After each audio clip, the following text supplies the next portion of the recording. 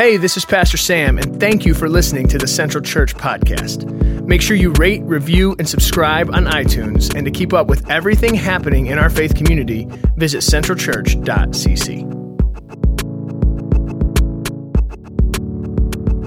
We're starting the Advent season around here at Central Church. It's funny because if you look at the church calendar, like the liturgical calendar that more like high churches follow and stuff, we're actually a week behind. But that's okay because we're doing it our own way, right? Like we're just going to go through it the way that we feel like God's called us to go through it. And so we're starting the Advent season. And for those of you that don't know what Advent means, it's kind of a weird word. Maybe sometimes the only thing that you've experience when it comes to Advent is like those Advent calendars, those weird Advent calendars that people always put up, and then you like forget to move it to the next pocket like every single day, and the next thing you know, you're like, wait, has it been 5 days or 6 days? And then you start counting backwards from Christmas. You know what I mean? Have you guys been there? You've been there? I've been there a lot. Maybe that's your only experience with Advent, and that's totally cool if that's what it is. I would contend this morning that this Advent season is extremely crucial for where we are as a nation. It's extremely crucial for where we are as a church. It's extremely crucial for where we are as a culture. I think that right now we need Advent. I mean, if you think about it, just in and of itself, the season gets crazy, right? Like November, December is unbelievably crazy when it comes to hosting family and friends, and then you start talking about gifts, and there's like financial pressures, and you want to make sure that you get the right gift for the right people, and then you want to make sure that there's like not that one person that you forgot that they got a gift for you, but you didn't get a gift for them, and you know what I mean? Like they give you like a $10 Starbucks gift card, and you're like, I'd rather just not have the $10 for Starbucks because now I feel guilty and terrible as a person. You know what I'm saying? But there are so many different pressures just associated with what America does around this time of year in and of itself. But then on top of that, you guys have to agree, we are living in a very fast-paced, chaotic culture, right? We're living in a very fast-paced, chaotic world. We're living in a world that's extremely divided. We're living in a world of wars, and we're living in a world of a lot of violence and a lot of craziness and a lot of hecticness. And you look at, I don't know if hecticness is a word, but we'll go with it. Even if you look at this election cycle that we just went through, and it's like, I know too many people have said way too much about this past election, but it was insane, right? We can at least say that. And now we're rolling up to December, and everybody's like, okay, let's just get over it, right? And there's like this sigh of relief where we're just kind of like, okay, I'm done. Like I feel raw. Like things have just been unbelievably crazy, intense, and I'm done with it. Do you guys feel that way? Are you with me? Well, see, Advent is about slowing us down. Right? Advent is about slowing us down. Advent is where we remember the Hebrew people waiting for their Messiah. Advent is where we take some time to reflect on what God has done in our hearts and in our lives.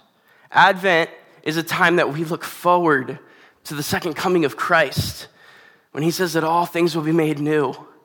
And so we slow ourselves down in this time.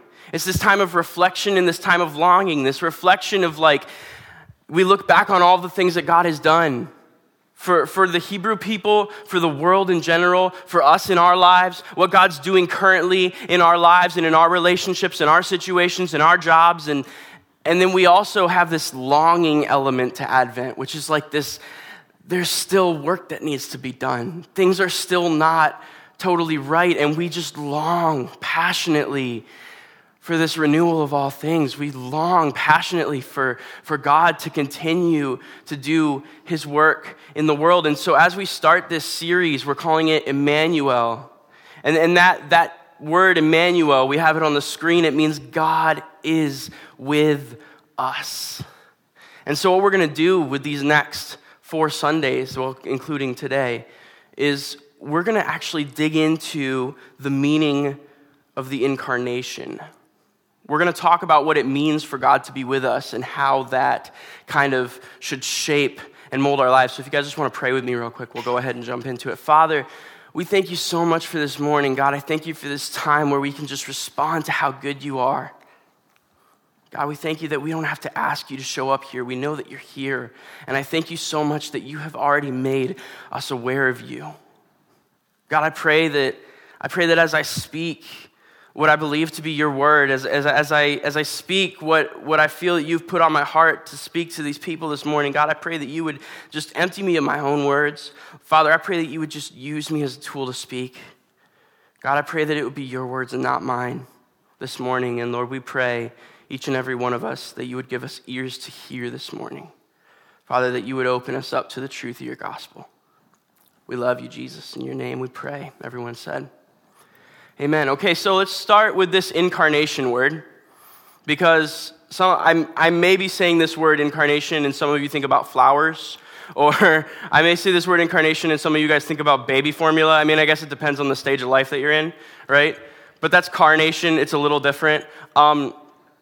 This incarnation word can trip some people up. And the funny thing about this incarnation word is that, you know, I was raised in church. I grew up in church. I like, ever since I could walk, and before that, I have been in a church pew every single Sunday. So, and that was back when there were actual pews. And so for me, I've heard this word a lot. But believe it or not, I never really understood the significance of it, the real significance of it, until I think like last year. It's not something that the church talks about a whole lot, at least the evangelical streams of churches. We don't really talk about it a whole lot. And this incarnation word can be really tricky to some people. Simply put, the incarnation means that God, big G, right? God became man in the person of Jesus. If that sounds crazy to you, it's okay. You're among friends. I understand. But what we believe as Christians, what we affirm, is that the person of Christ, being, you know, there's the Father and the Son and the Spirit and the Trinity. We believe that the Son, the Christ, from the foundations of the earth, in the person of Jesus, actually was manifested to be a human. So we believe that the Christ became a human through the birth of Jesus. Are you guys following me? It's crazy. It's mind-boggling. When you throw in the fact that Mary was a virgin when she conceived him, then it like gets really crazy, right? But the incarnation means that God became man. And I think that the incarnation is so important, and we don't talk about it nearly enough. It is so important, and honestly, we should be talking about the incarnation all year long. We should not just be talking about the incarnation in December, but we'll get to that in a second. This should radically shift the way that we view ourselves and the way that we view all of humanity. I want to start with a verse that I was taught, that I memorized probably when I was 6 years old. This verse has meant something different to me all the way up until this year. And I want to start with this verse, and then I kind of want to move from there. But there's this verse in 1 Peter 3:15, and it says, "But in your hearts revere Christ as Lord. Always be prepared to give an answer to everyone who asks you, to give the reason for the hope that you have." Now, let me tell you how I used to understand this verse, and some of you may be in the same boat as I was. The way that I used to understand this verse is my Bible curriculum growing up, all my Sunday school teachers, all the pastors that I was under, the way that they would kind of put this verse forward is that I have to have a reason, I have to have a way to convince people that ask me about why I believe in God, why I believe in God. Are you guys following me? They call it apologetics. But it's this idea that if someone comes to you and says, "Why do you follow God? Why do you believe that there is a God? Why do you believe that Mary was a virgin? How can you actually believe that? Why do you believe that Jesus rose from the dead? How can you actually believe that?" And the way that I understood this verse was that I needed to have foolproof anecdotes for these people that came to me with doubts and explain to them why I'm not crazy to believe these things. Some of you guys, is this some of your experiences also? I kind of see heads nodding. But the funny thing is when you revisit this verse, when I go back and I actually look at what it says, does it say, always be prepared to have an answer to everyone who asks you why you believe in God? No. Does it say, always be prepared to have an answer so that if people ask you if you're crazy, you can explain to them why you're not crazy? No. That's not what Peter writes here. What he says is be prepared to give an answer to everyone who asks you for the reason, for the hope that you have. That implies that if you call yourself a Christ follower, or even if you're just sitting in this room this morning, it means that you're kind of interested in something about Jesus. That means that we should have hope. Not reasons, not even logical explanations. Those have a time and those have a place. But where Peter camps out here is he says, you should always have a reason for the hope that you have. When was the last time someone asked you why you're so dang hopeful? Right?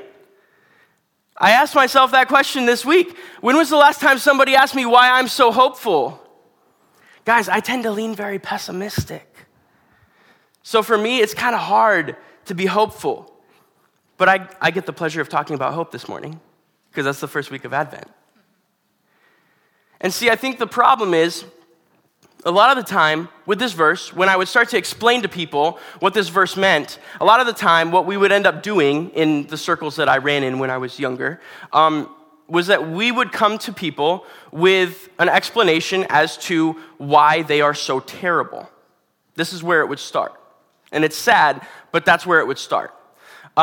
People would say, hey, what's up with the hope that you have? And you say, oh, well, you're a sinner. That's where you started. With a lot of the material that I memorized, that is where I started. And see, the problem is a lot of Christians aren't hopeful because we don't start in the right place. We start in Genesis 3 instead of Genesis 1. And I'm going to show you guys a little bit about what that means this morning. But in Genesis 1, it starts out, it gives God this, it shows God creating everything. It talks about God speaking the world into existence, which is just such beautiful imagery. And then Genesis 1, verse 31, you can throw it up on the screen. It says, then God looked over all he had made, and he saw that it was very good. So the very first chapter, the very first thing that we're introduced to is God creates everything. And this is after he's created humankind. This is directly after he has created Adam and Eve. And he looks over everything that he has made and he says, it is very, very good. He's happy with it. It's almost like, you do that thing and you're like, man, I impressed myself. That's God to his creation.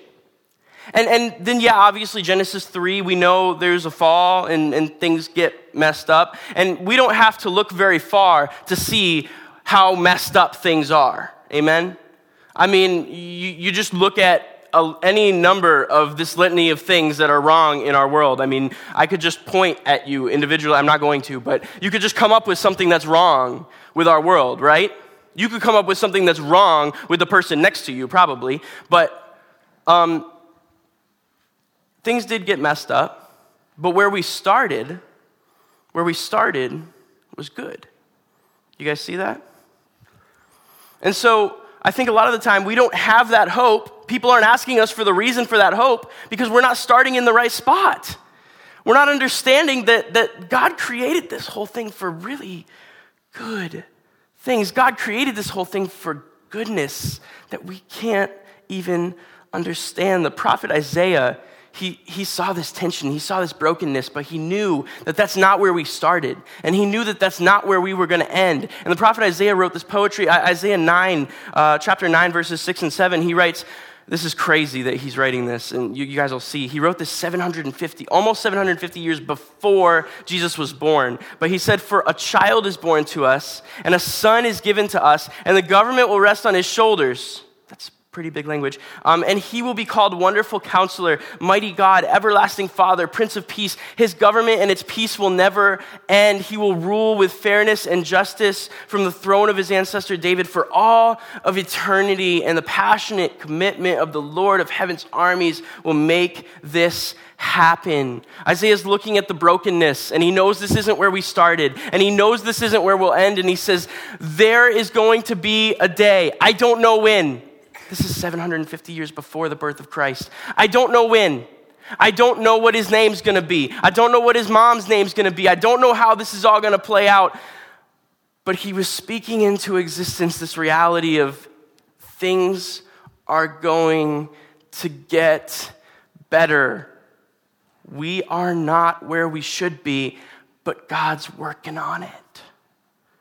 And he knows that this Jesus character, he doesn't know his name, but he knows that this Messiah is coming, and this Messiah is going to make everything right. In chapter 11, he writes, out of the stump of David's family, which Jesus came out of the line of David, will grow a shoot, yes, a new branch bearing fruit from the old root, and the Spirit of the Lord will rest on him, in the spirit of wisdom and understanding, the spirit of counsel and might, the spirit of knowledge and the fear of the Lord. He will delight in obeying the Lord. He will not judge by appearance. Thank you, Jesus. Nor make a decision based on hearsay. He will give justice to the poor and make fair decisions for the exploited.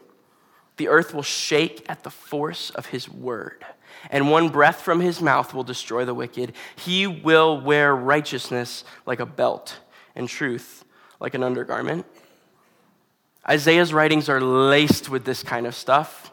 When you hear Advent prophecies read, especially in older style churches, they're almost always reading from Isaiah, because Isaiah had this vision that God wasn't done yet. He had this vision that God's still working on it, and he didn't know exactly what it was going to look like or what the time frame looked like, but Isaiah just was hopeful.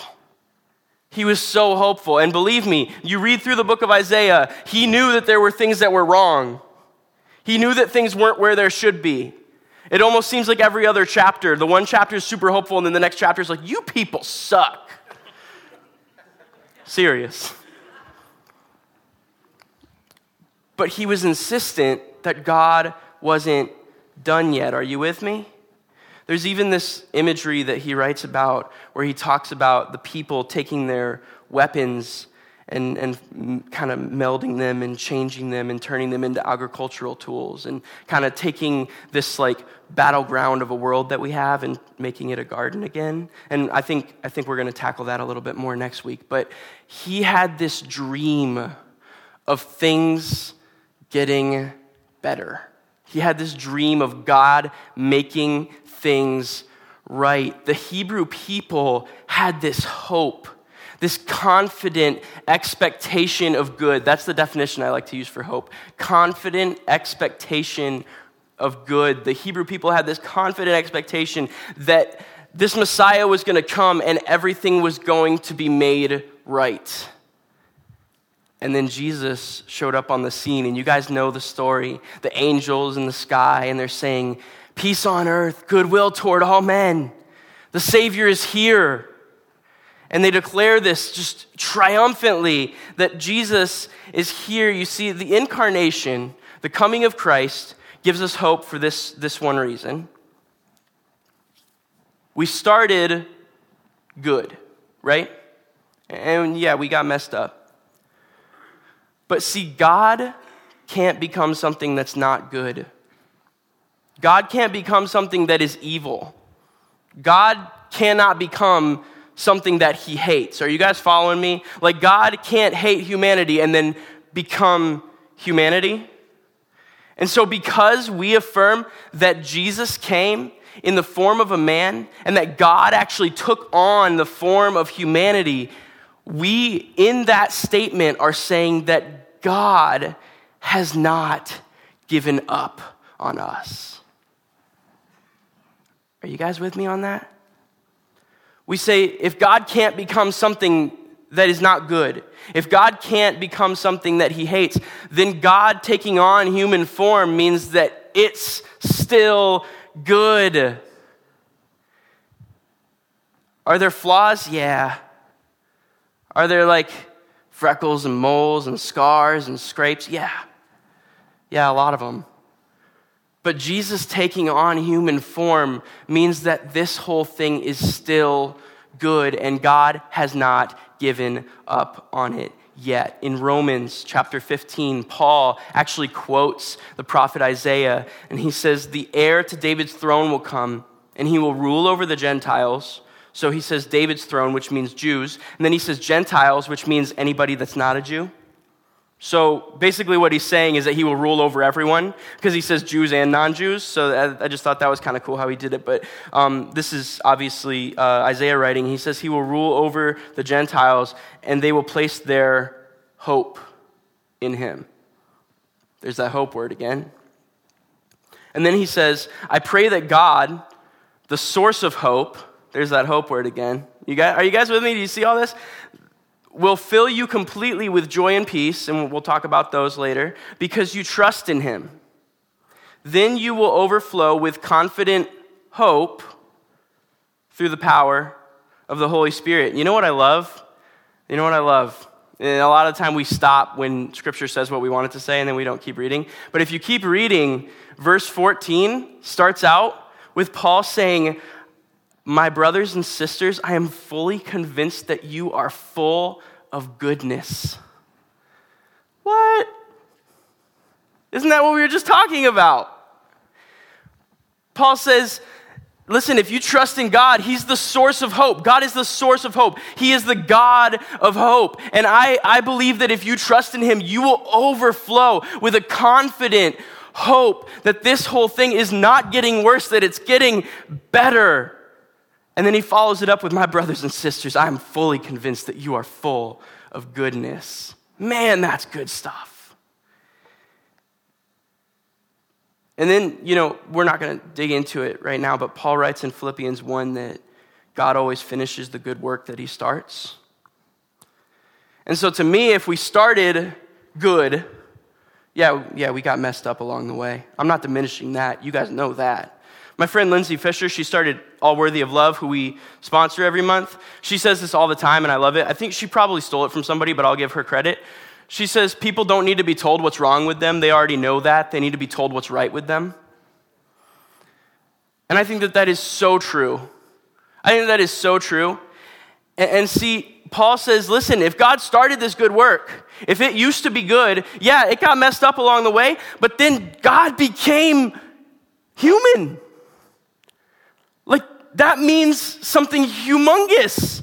That means that God still loves humanity, warts and all. That means that God isn't giving up on the whole thing. Paul says, listen, God always finishes the good work that he started. So he started something, y'all know he's going to finish it. He says, have hope.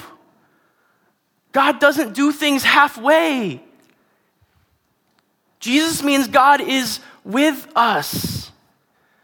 We can confidently expect good from God, because the incarnation says that he hasn't given up on this yet. And in my opinion, it says he never will.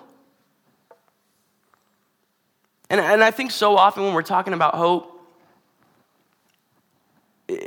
it's about what we take in. And it's funny how I've noticed when I'm feeding myself with hope, like when I'm reading things that make me hopeful, that make me believe in the goodness, I tend to have a little bit more hope. When I am feeding myself with a constant 24/7 feed of news that is just fear and vitriol towards the other side that they don't agree with, and just disgusting division, and I'm constantly pouring into myself, my opinion, and this is just my opinion, but my opinion is that we feed ourselves with way too much information that we don't need. Meaning, I stopped watching the news 8 years ago, right? Because at that point, I would have been a late teenager, and I said, I can't do this to myself every night. You turn the news on, and it's there was a rape in this city, and there were 3 murders in that city, and there was... And yeah, it's important to know what's going on in the world, but come on, people. We're not supposed to be all-knowing. And when I turn the news on, I go to bed with this heavy weight on me. Like, man, humanity really sucks. But you know what? The good stuff doesn't sell. They're not coming to you with like, oh, hey, guess who fed a homeless person today? This dude, everybody tell him he's awesome. No, right? And then they got those little fluff pieces at the end with like, look at this dog wearing a skirt. How cute is it? And then you're like, what in the world? Like, is that supposed to cancel out all the garbage you just shoved down my throat for an hour? Sorry, I'm on a little bit of a rant, but are you guys with me here? So often, the level of hope that we have is determined on what we put into ourselves. Are we feeding ourselves with Scripture? Are we feeding ourselves with God constantly reaffirming the goodness of His creation? Are we surrounding ourselves with people that constantly speak into the good that could happen in the world? Or are we surrounding ourselves with people that do the opposite?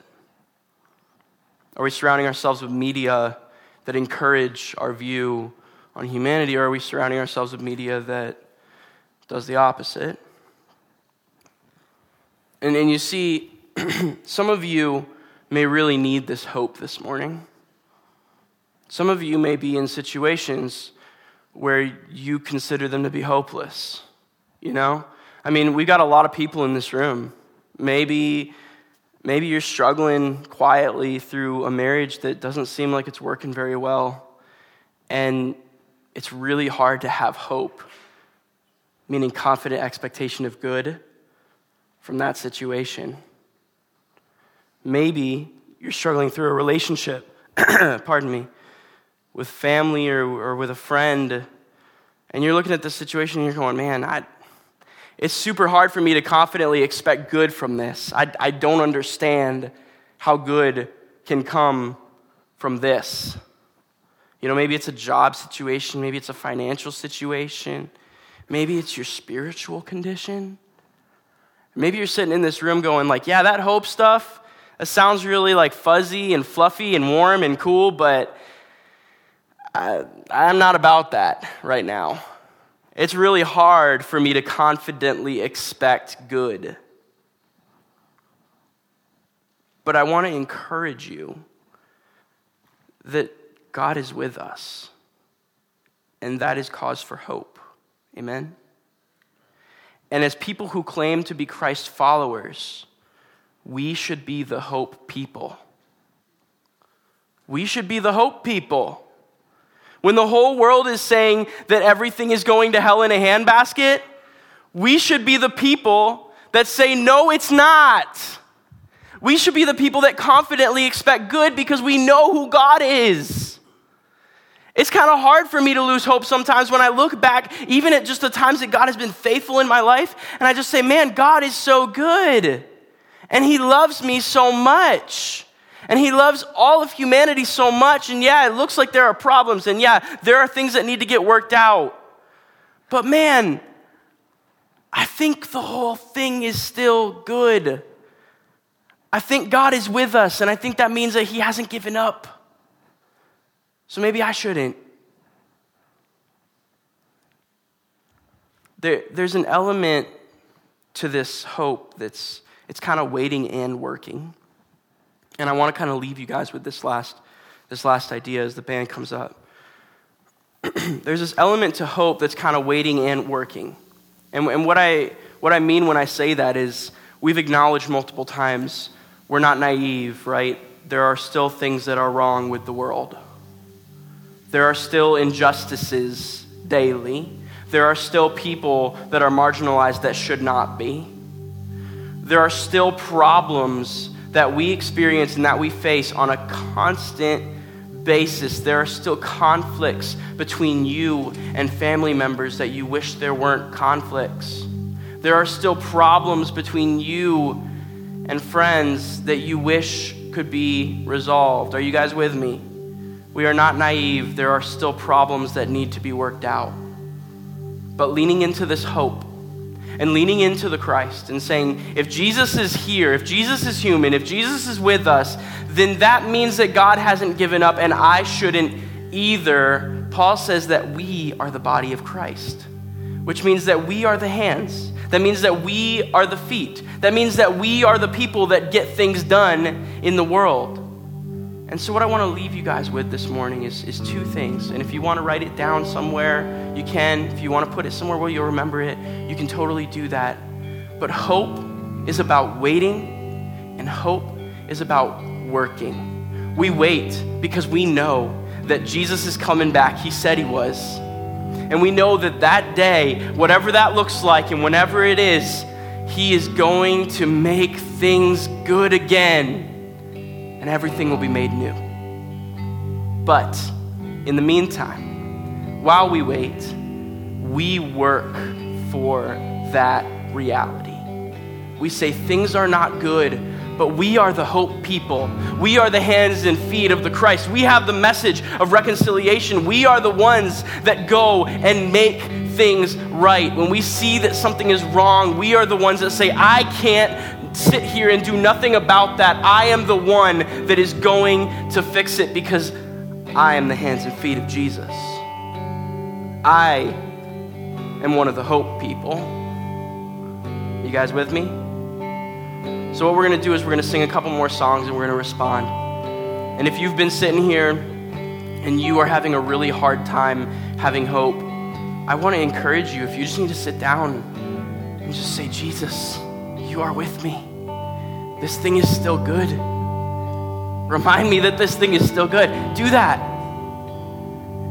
Or if you're sitting here and you've been doing a lot of waiting for God to do all that stuff, but you didn't realize that there was a working element to it also, then maybe it's time to stand up and sing at the top of your lungs and say, God, I'm in. I want to be one of the hope people. I want to be one of those people that when people come across them, they go, why are you working to fix this whole thing? You know it's screwed. And you can smile at them and say, no. God is with us.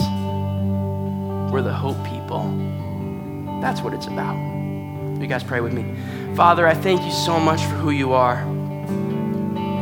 And Jesus, we just take time to recognize right now that you are with us. God, we thank you that you are not done with us yet. God, we repent for the times that we have given up, the times that we have said that it can't get better. And God, we wait on you this morning to give us a confident expectation of good. We return to our origins this morning and we say, God, you created this whole thing for goodness. And you are not done with it yet. Jesus, we come to you understanding that we are the body. And that as followers of Christ, we come to you and we pray that you would make us the hope people. I pray that the world would see us, the world would see our lives, the world would see Central Church, and they would see hope. And that we would have the ability to give them the reason for the hope. And it's because God is not done yet. We love you, Jesus. We pray all these things in your holy name. Everyone said, amen.